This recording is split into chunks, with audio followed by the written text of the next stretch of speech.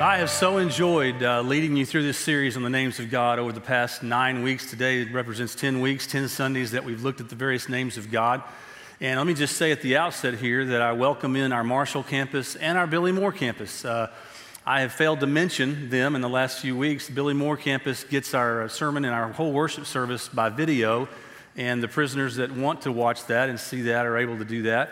And over the last few weeks, since we've come back together, our Marshall campus has had live preaching. Jeffrey and I have shared the sermon series together, but he's out today, and I'm sure they got the previous service. But I just want to welcome in both campuses because I want to remind us that though we meet on 3 different campuses, we're one church.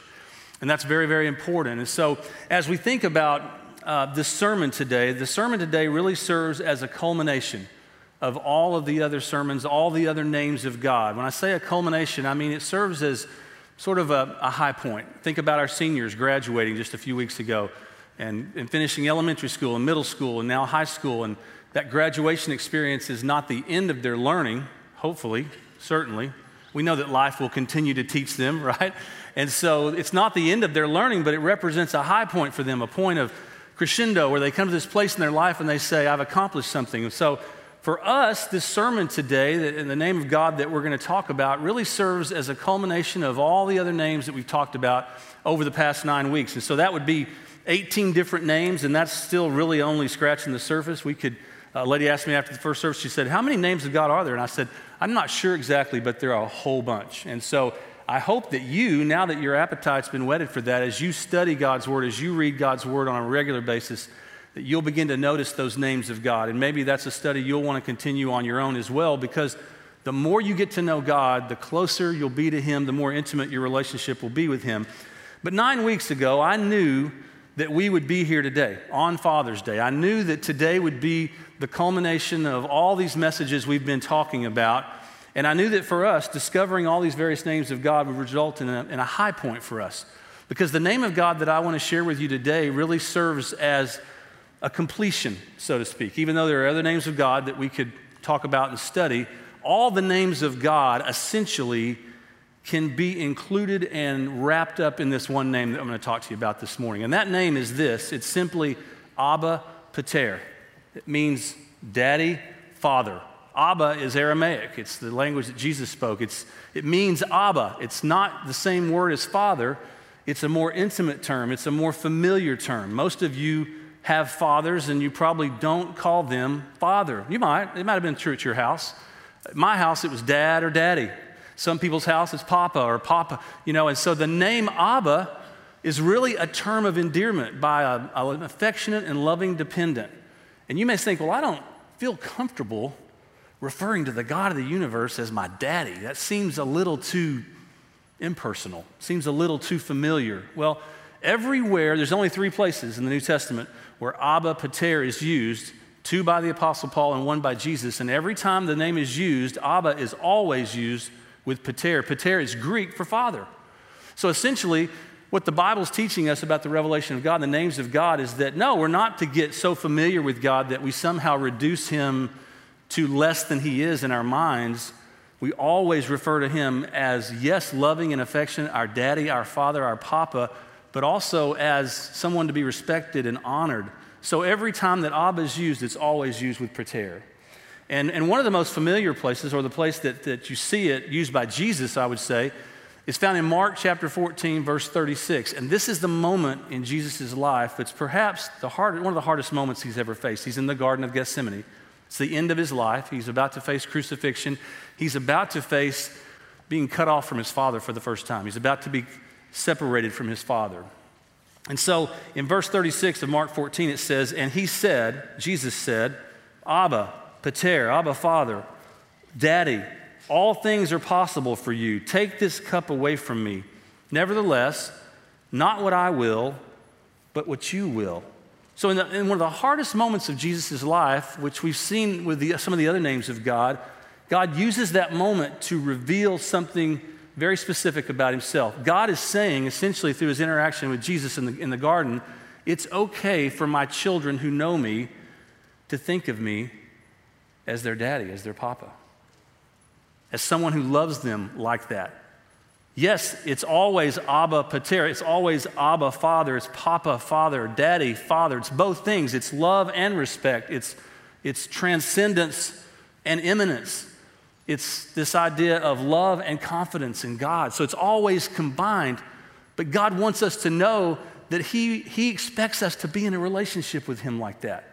He doesn't want it just to be cold and personal and you're God somewhere way off in the universe doing something more important and you're not really that personal to me. That's not what we've learned as we've studied the names of God, and it's certainly not true we see about the name Abba Pater. 189 times in the four Gospels, Jesus referred to God as Father, just Pater.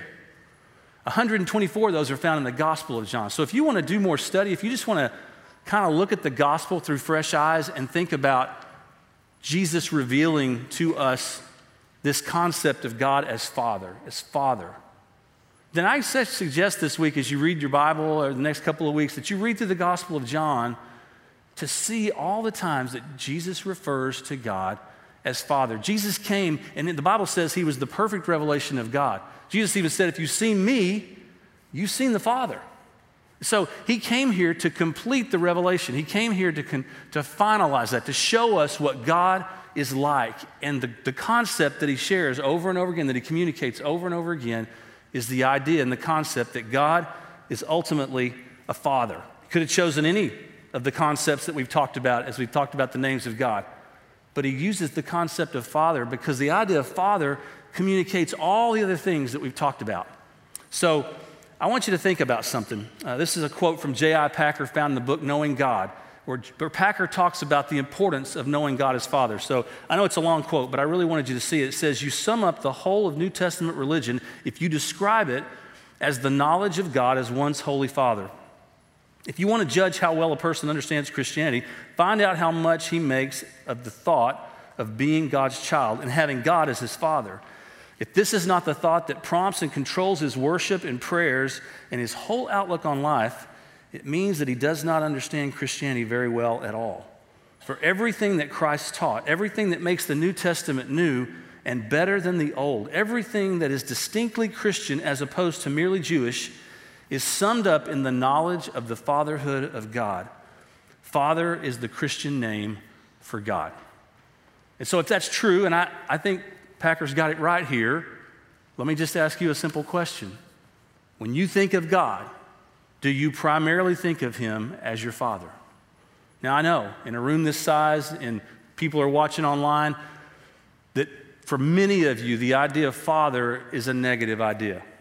I'm sorry that that's true in your life, but that is true for many people. My years in ministry have taught me that many people, maybe more people than not, have had a bad experience with their earthly father. In some way, their earthly father failed them greatly, and it has scarred them even into their adult years. And so to talk about the idea of God being Father, there's an association with the idea and concept of fatherhood and father that is negative. So I want to be sensitive to that today because I understand that that's where a lot of people come from. But I want you to understand that in spite of that, God still wants to communicate to us that He's our Abba Pater. He's our Daddy Father. That is primarily who Jesus communicates with us about that God is. So in God's design, God designed the family. We're celebrating Father's Day today. God designed the family for children to have one mother and one father. God designed it for it to be a male and a female. You with me? Okay? That was God's design, not an accident, not meant to be changed later if we decided we want to change it. That was God's design. So in the concept of God's heart is that every child would have love and nurturing from a father and from a mother. Now the reality is that in many of our lives, that didn't happen.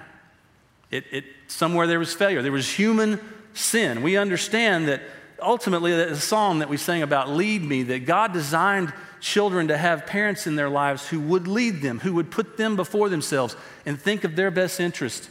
And oftentimes, people's experience is very different. And even me talking about that this morning is kind of painful for some of you, and I get that, and I'm not diminishing that at all.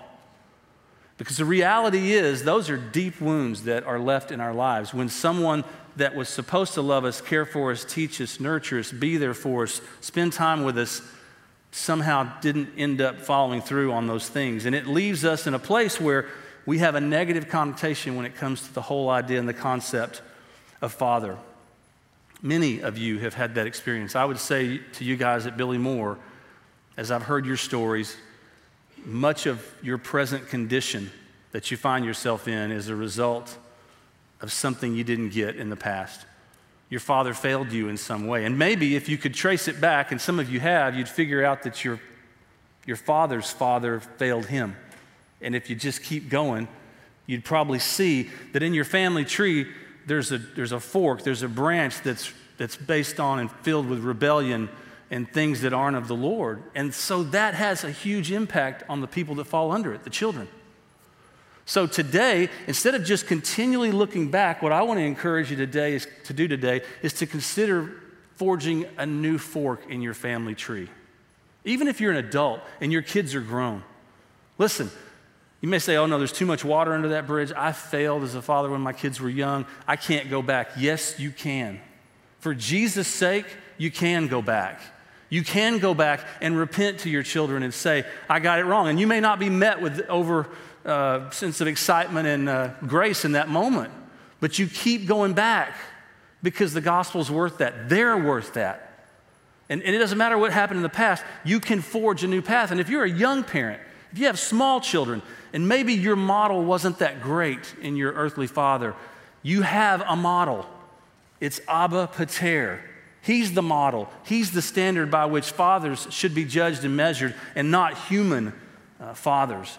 My own experience with my father, I've shared this before with you guys, is my dad, from the time that I can really remember, but probably my older elementary years all the way through high school, my dad was diagnosed with manic depressive disorder, which we would call bipolar disorder today, which meant that for my dad, for 3 or 4 years of his life at a time, his daily routine was sleeping, stay in the bed until 1 or 2 in the afternoon, get up, go downstairs, turn the TV on, sit in front of the TV until 10 or 11 at night, and go back upstairs, get in the bed, and do it all over again.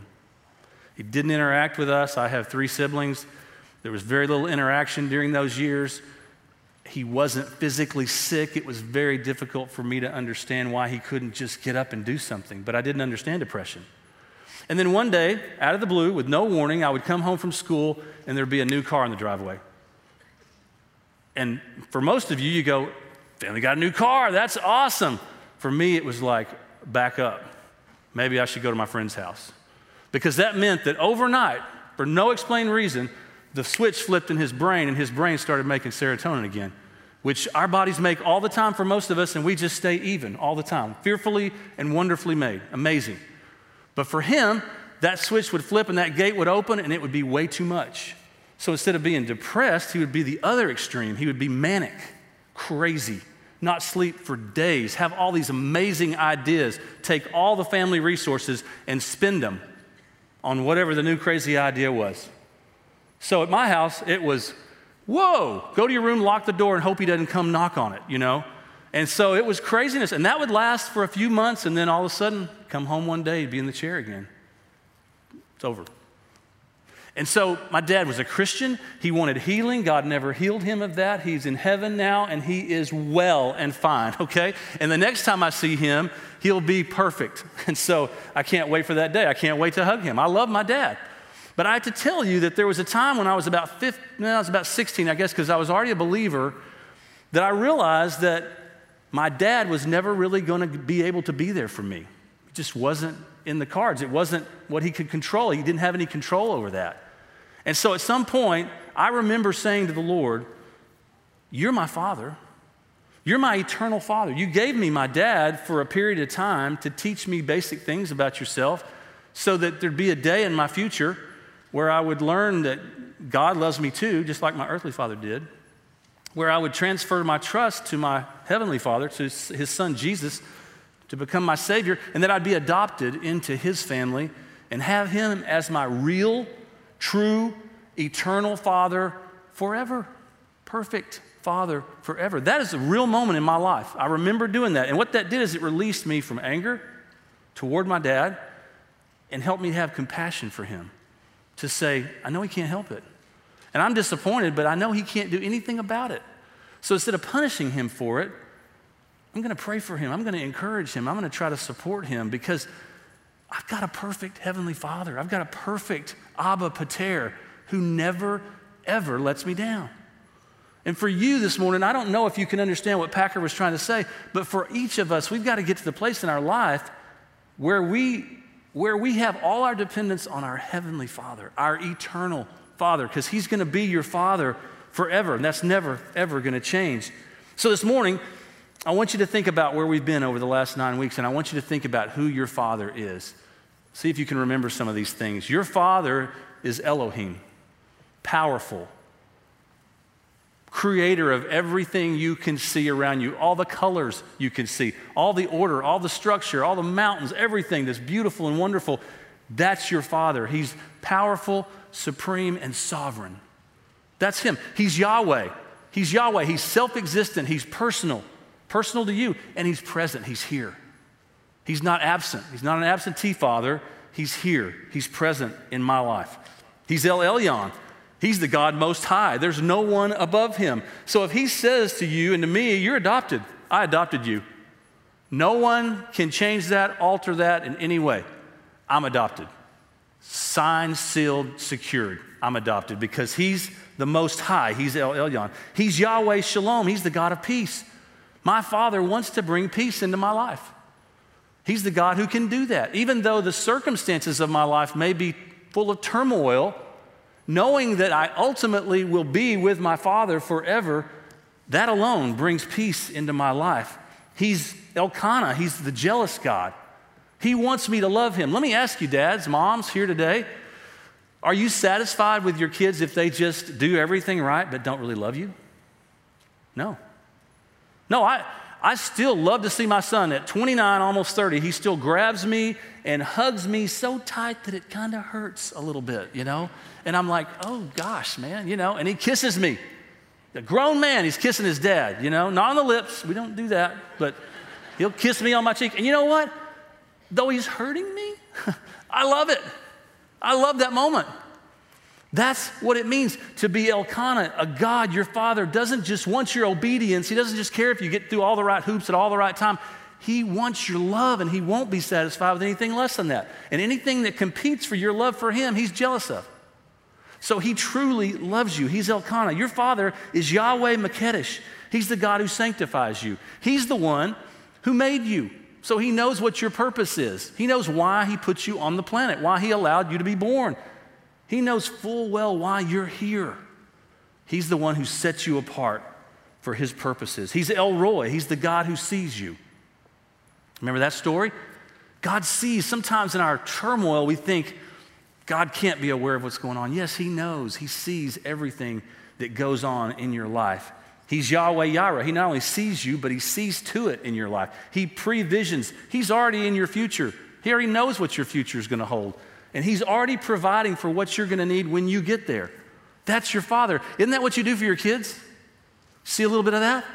If you know where your kids are going, you've lived more life than they have. You have a little more experience, and so you kind of know what's coming, and you begin to prepare them for it before they get there. Well, your Heavenly Father's perfect. Your Abba Pater is perfect, and He sees to it in your life. He's El Shaddai. He's God Almighty. He's the overpowerer that nothing and no one can overpower. Ever been with your dad, guys? And when you're a little kid and, you know, you're like, I can fight and face anybody as long as my dad's here. Because my dad's got my back, right? Know that feeling? Well, that just multiply that times 1,000,000. Your God is El Shaddai. There's no one that can overpower Him, including Satan. No one can overpower Him. That's your Father. Your Father is Yahweh Rapha, the God who heals. And ultimately, when you know Jesus is your Savior and you die and you go to heaven, you get the ultimate healing. Because there won't be any sin or sickness in heaven. Won't be any cancer in heaven. Won't be any cerebral palsy in heaven. There won't be any crippled people in heaven. There'll be perfection because that's your Heavenly Father. He is the one who heals. Atik Yoam, the Ancient of Days, the Father of yours who will stand someday in judgment of all sin. But you won't face judgment for your sin because He's forgiven you. He's beyond eternity, beyond time. He's Yahweh Nissi. He's the God who is your banner, your rallying point. He's the reason we live our lives. He's Adonai. He's our Lord and Master. He's our leader. Do you trust Him like that? I know when you're little, you trust your parents for everything. And you should. That's the way God designed it. So ultimately, you would learn to trust him as the leader of your life. He's Yahweh Zidkenu. The Lord is our righteousness. He's the only one that's right all the time, every time. And I'm never right. And so when I put my trust in Jesus as my Savior, he gives me his righteousness. He makes me right. He changes my position. I go from being a stranger to being his child. I get to be adopted. In Jesus Christ, that adoption is forever. He's El Dei. He's the God who knows. If you read the Gospels, you'll see and you remember that the disciples were often worried about a lot of things, and he would say, why are you worried about this, that, or that? Your Father knows. He's El Dei. He knows. He knows every detail. The Bible says he knows every hair on your head. He knows all the details of your life. He's Yahweh Sabaoth. He's the God of armies, the God of hosts. He's the commander of countless angels, of armies. He has that kind of power and authority. And if the commander of that kind of army is your Father, that's pretty cool, isn't it? You're good. You don't have to be worried about things because he has that authority and that power. He's El Olam. He's the God who's eternal. He's unchanging. Some of you struggled in your own relationship with your earthly father because your earthly father, you never were sure, like me, who you were going to find when you got home because he changed sometimes. Wasn't consistent all the time. Your heavenly Father, your Abba Pater, he's completely consistent across all time from now and forever. And so you can trust him. He's Yahweh Shema. He's the God who's there. He's the God who will be there with us forever. And then he's Abba Pater. He's your Father. And so I actually put all those names on a handout that you can print out. If you go online to our website, there's a link there and you can print those out. And I would encourage you to do that, to use that. Put that in your Bible and use that in your meditation when you sit down to pray so that you're focused and seeing God as he is. But just know that he's the God who is your Father and desires to be your Father.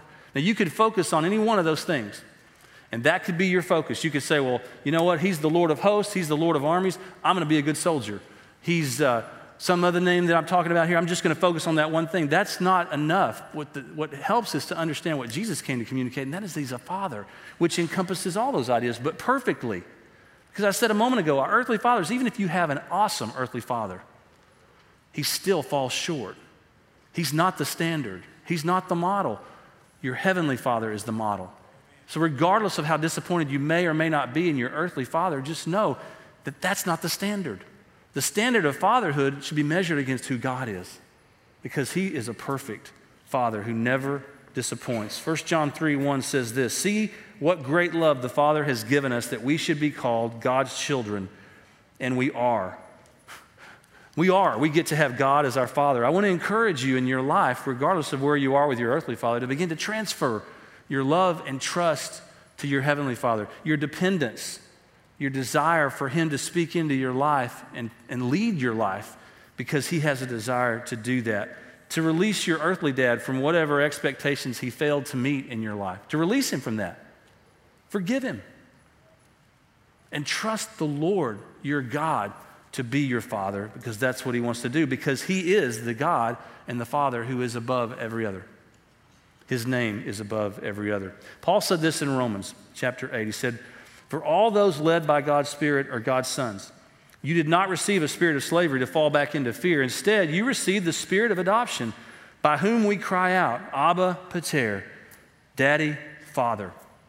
In other words, when you put your trust in Jesus Christ, he adopts you. He puts his spirit inside of you, and your spirit, that spirit inside of his spirit inside of you, cries out, Abba, Daddy, great God of mine, Father. Have you embraced your adoption as a child of God? My son, I mentioned him a moment ago, this is his first Father's Day to get to be a father. He became a father 9 weeks ago. He's a foster dad to a little 5-year-old girl, and he and my daughter-in-law hope to adopt this little girl. This little girl's never had a dad in her life. She's never known a dad. She's been in 2 or 3 foster homes. She barely knows her mother. She's been in foster care for a couple of years. But in my son's home, she's the only child. She's got a mom now and a dad. First time in her life. And one of the very first days, I think it was like the second day, that she was in their home, my daughter-in-law sent us a video of her sitting at the window. There's a big picture window. And for 4 hours, she sat there Every car that came by, she said, Daddy's coming, Daddy's car's coming, Daddy's car's coming, and then Dad drive by. Guess that wasn't Daddy. Didn't deter her at all. She sat there for 4 hours till his car pulled in the driveway. And then she went berserk, Ran downstairs, grabbed him, and he had chores and stuff he needed to do. And so my daughter-in-law was like, come on, we'll watch a movie together, let Dad do his chores. And she didn't want to watch a movie. She wanted to be with her daddy.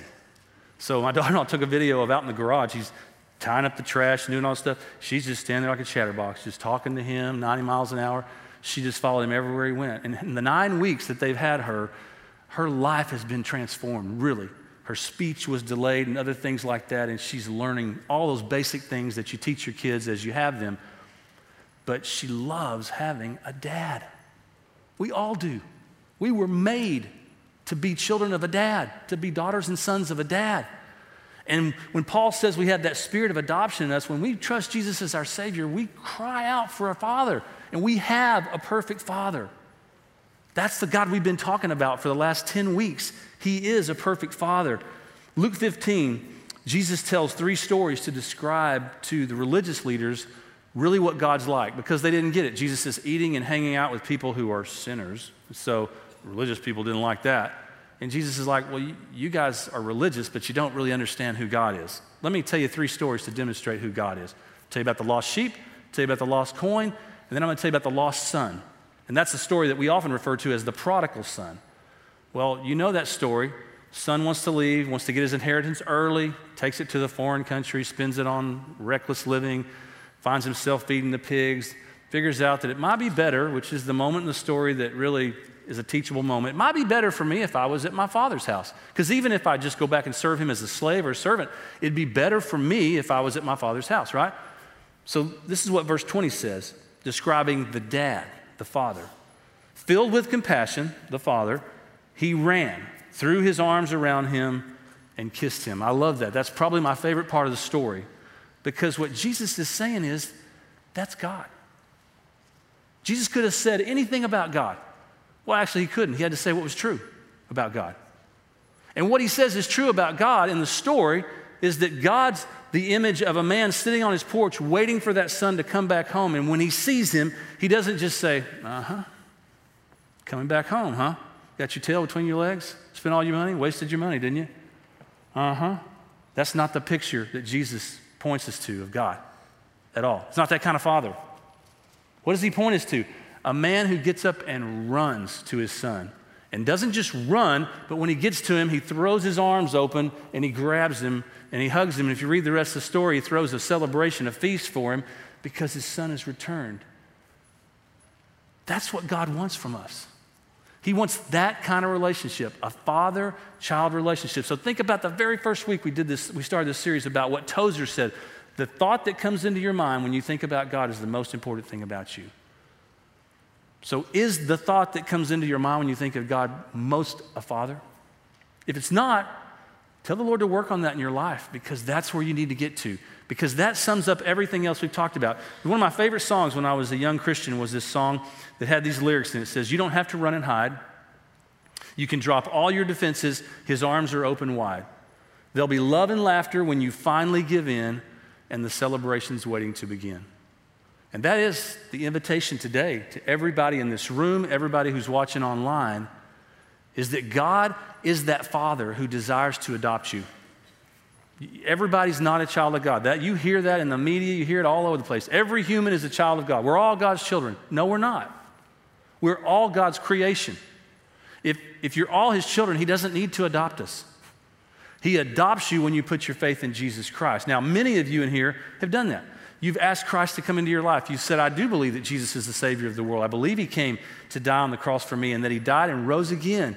And I believe he's the Savior of the world. Then you took the next step of faith, which is you said, I want Jesus to come into my life and save me.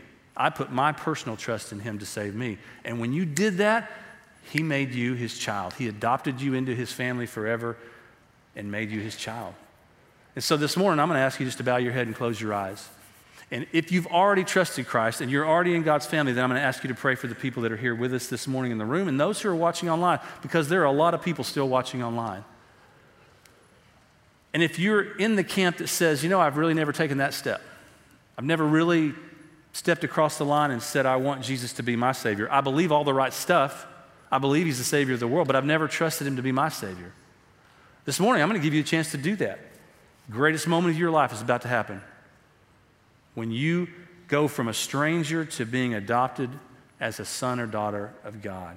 So with nobody looking around but me, if that's you this morning, you say, that's me, I'm ready. This is my moment of decision, and I am ready to put my faith in Jesus Christ. Would you just raise your hand? I'm the only one looking around right now. Just raise your hand. We had a young man pray and receive Christ in this service last Sunday. Thank you. Anybody else? Just raise your hand. Don't be shy. This is a great moment in your life. You guys that are watching online, I'm just going to lead you through what the Bible calls or says is calling on the name of the Lord. We call that prayer, but it's not a prayer that saves you. It's your faith. And so when you call upon the name of the Lord, Paul says you're demonstrating that you do have faith. And so this morning, I'm just going to lead you in a time of calling on the name of the Lord. So you could just say this to the Lord, and he knows whether you say the words out loud or just in your heart silently. He knows your heart. He knows your motives. He knows everything about you. So you can just say, dear God in heaven, I'm sorry for my sin. I don't want it. And I'm sorry I've offended you with my sin. I want to have a relationship with you that lasts forever. I want to be your child. I want to be adopted into your family. I want to be your son or daughter. Thank you for sending Jesus for me. Help me now to live in a way that honors you. Teach me how to walk with you. I pray in Jesus' name.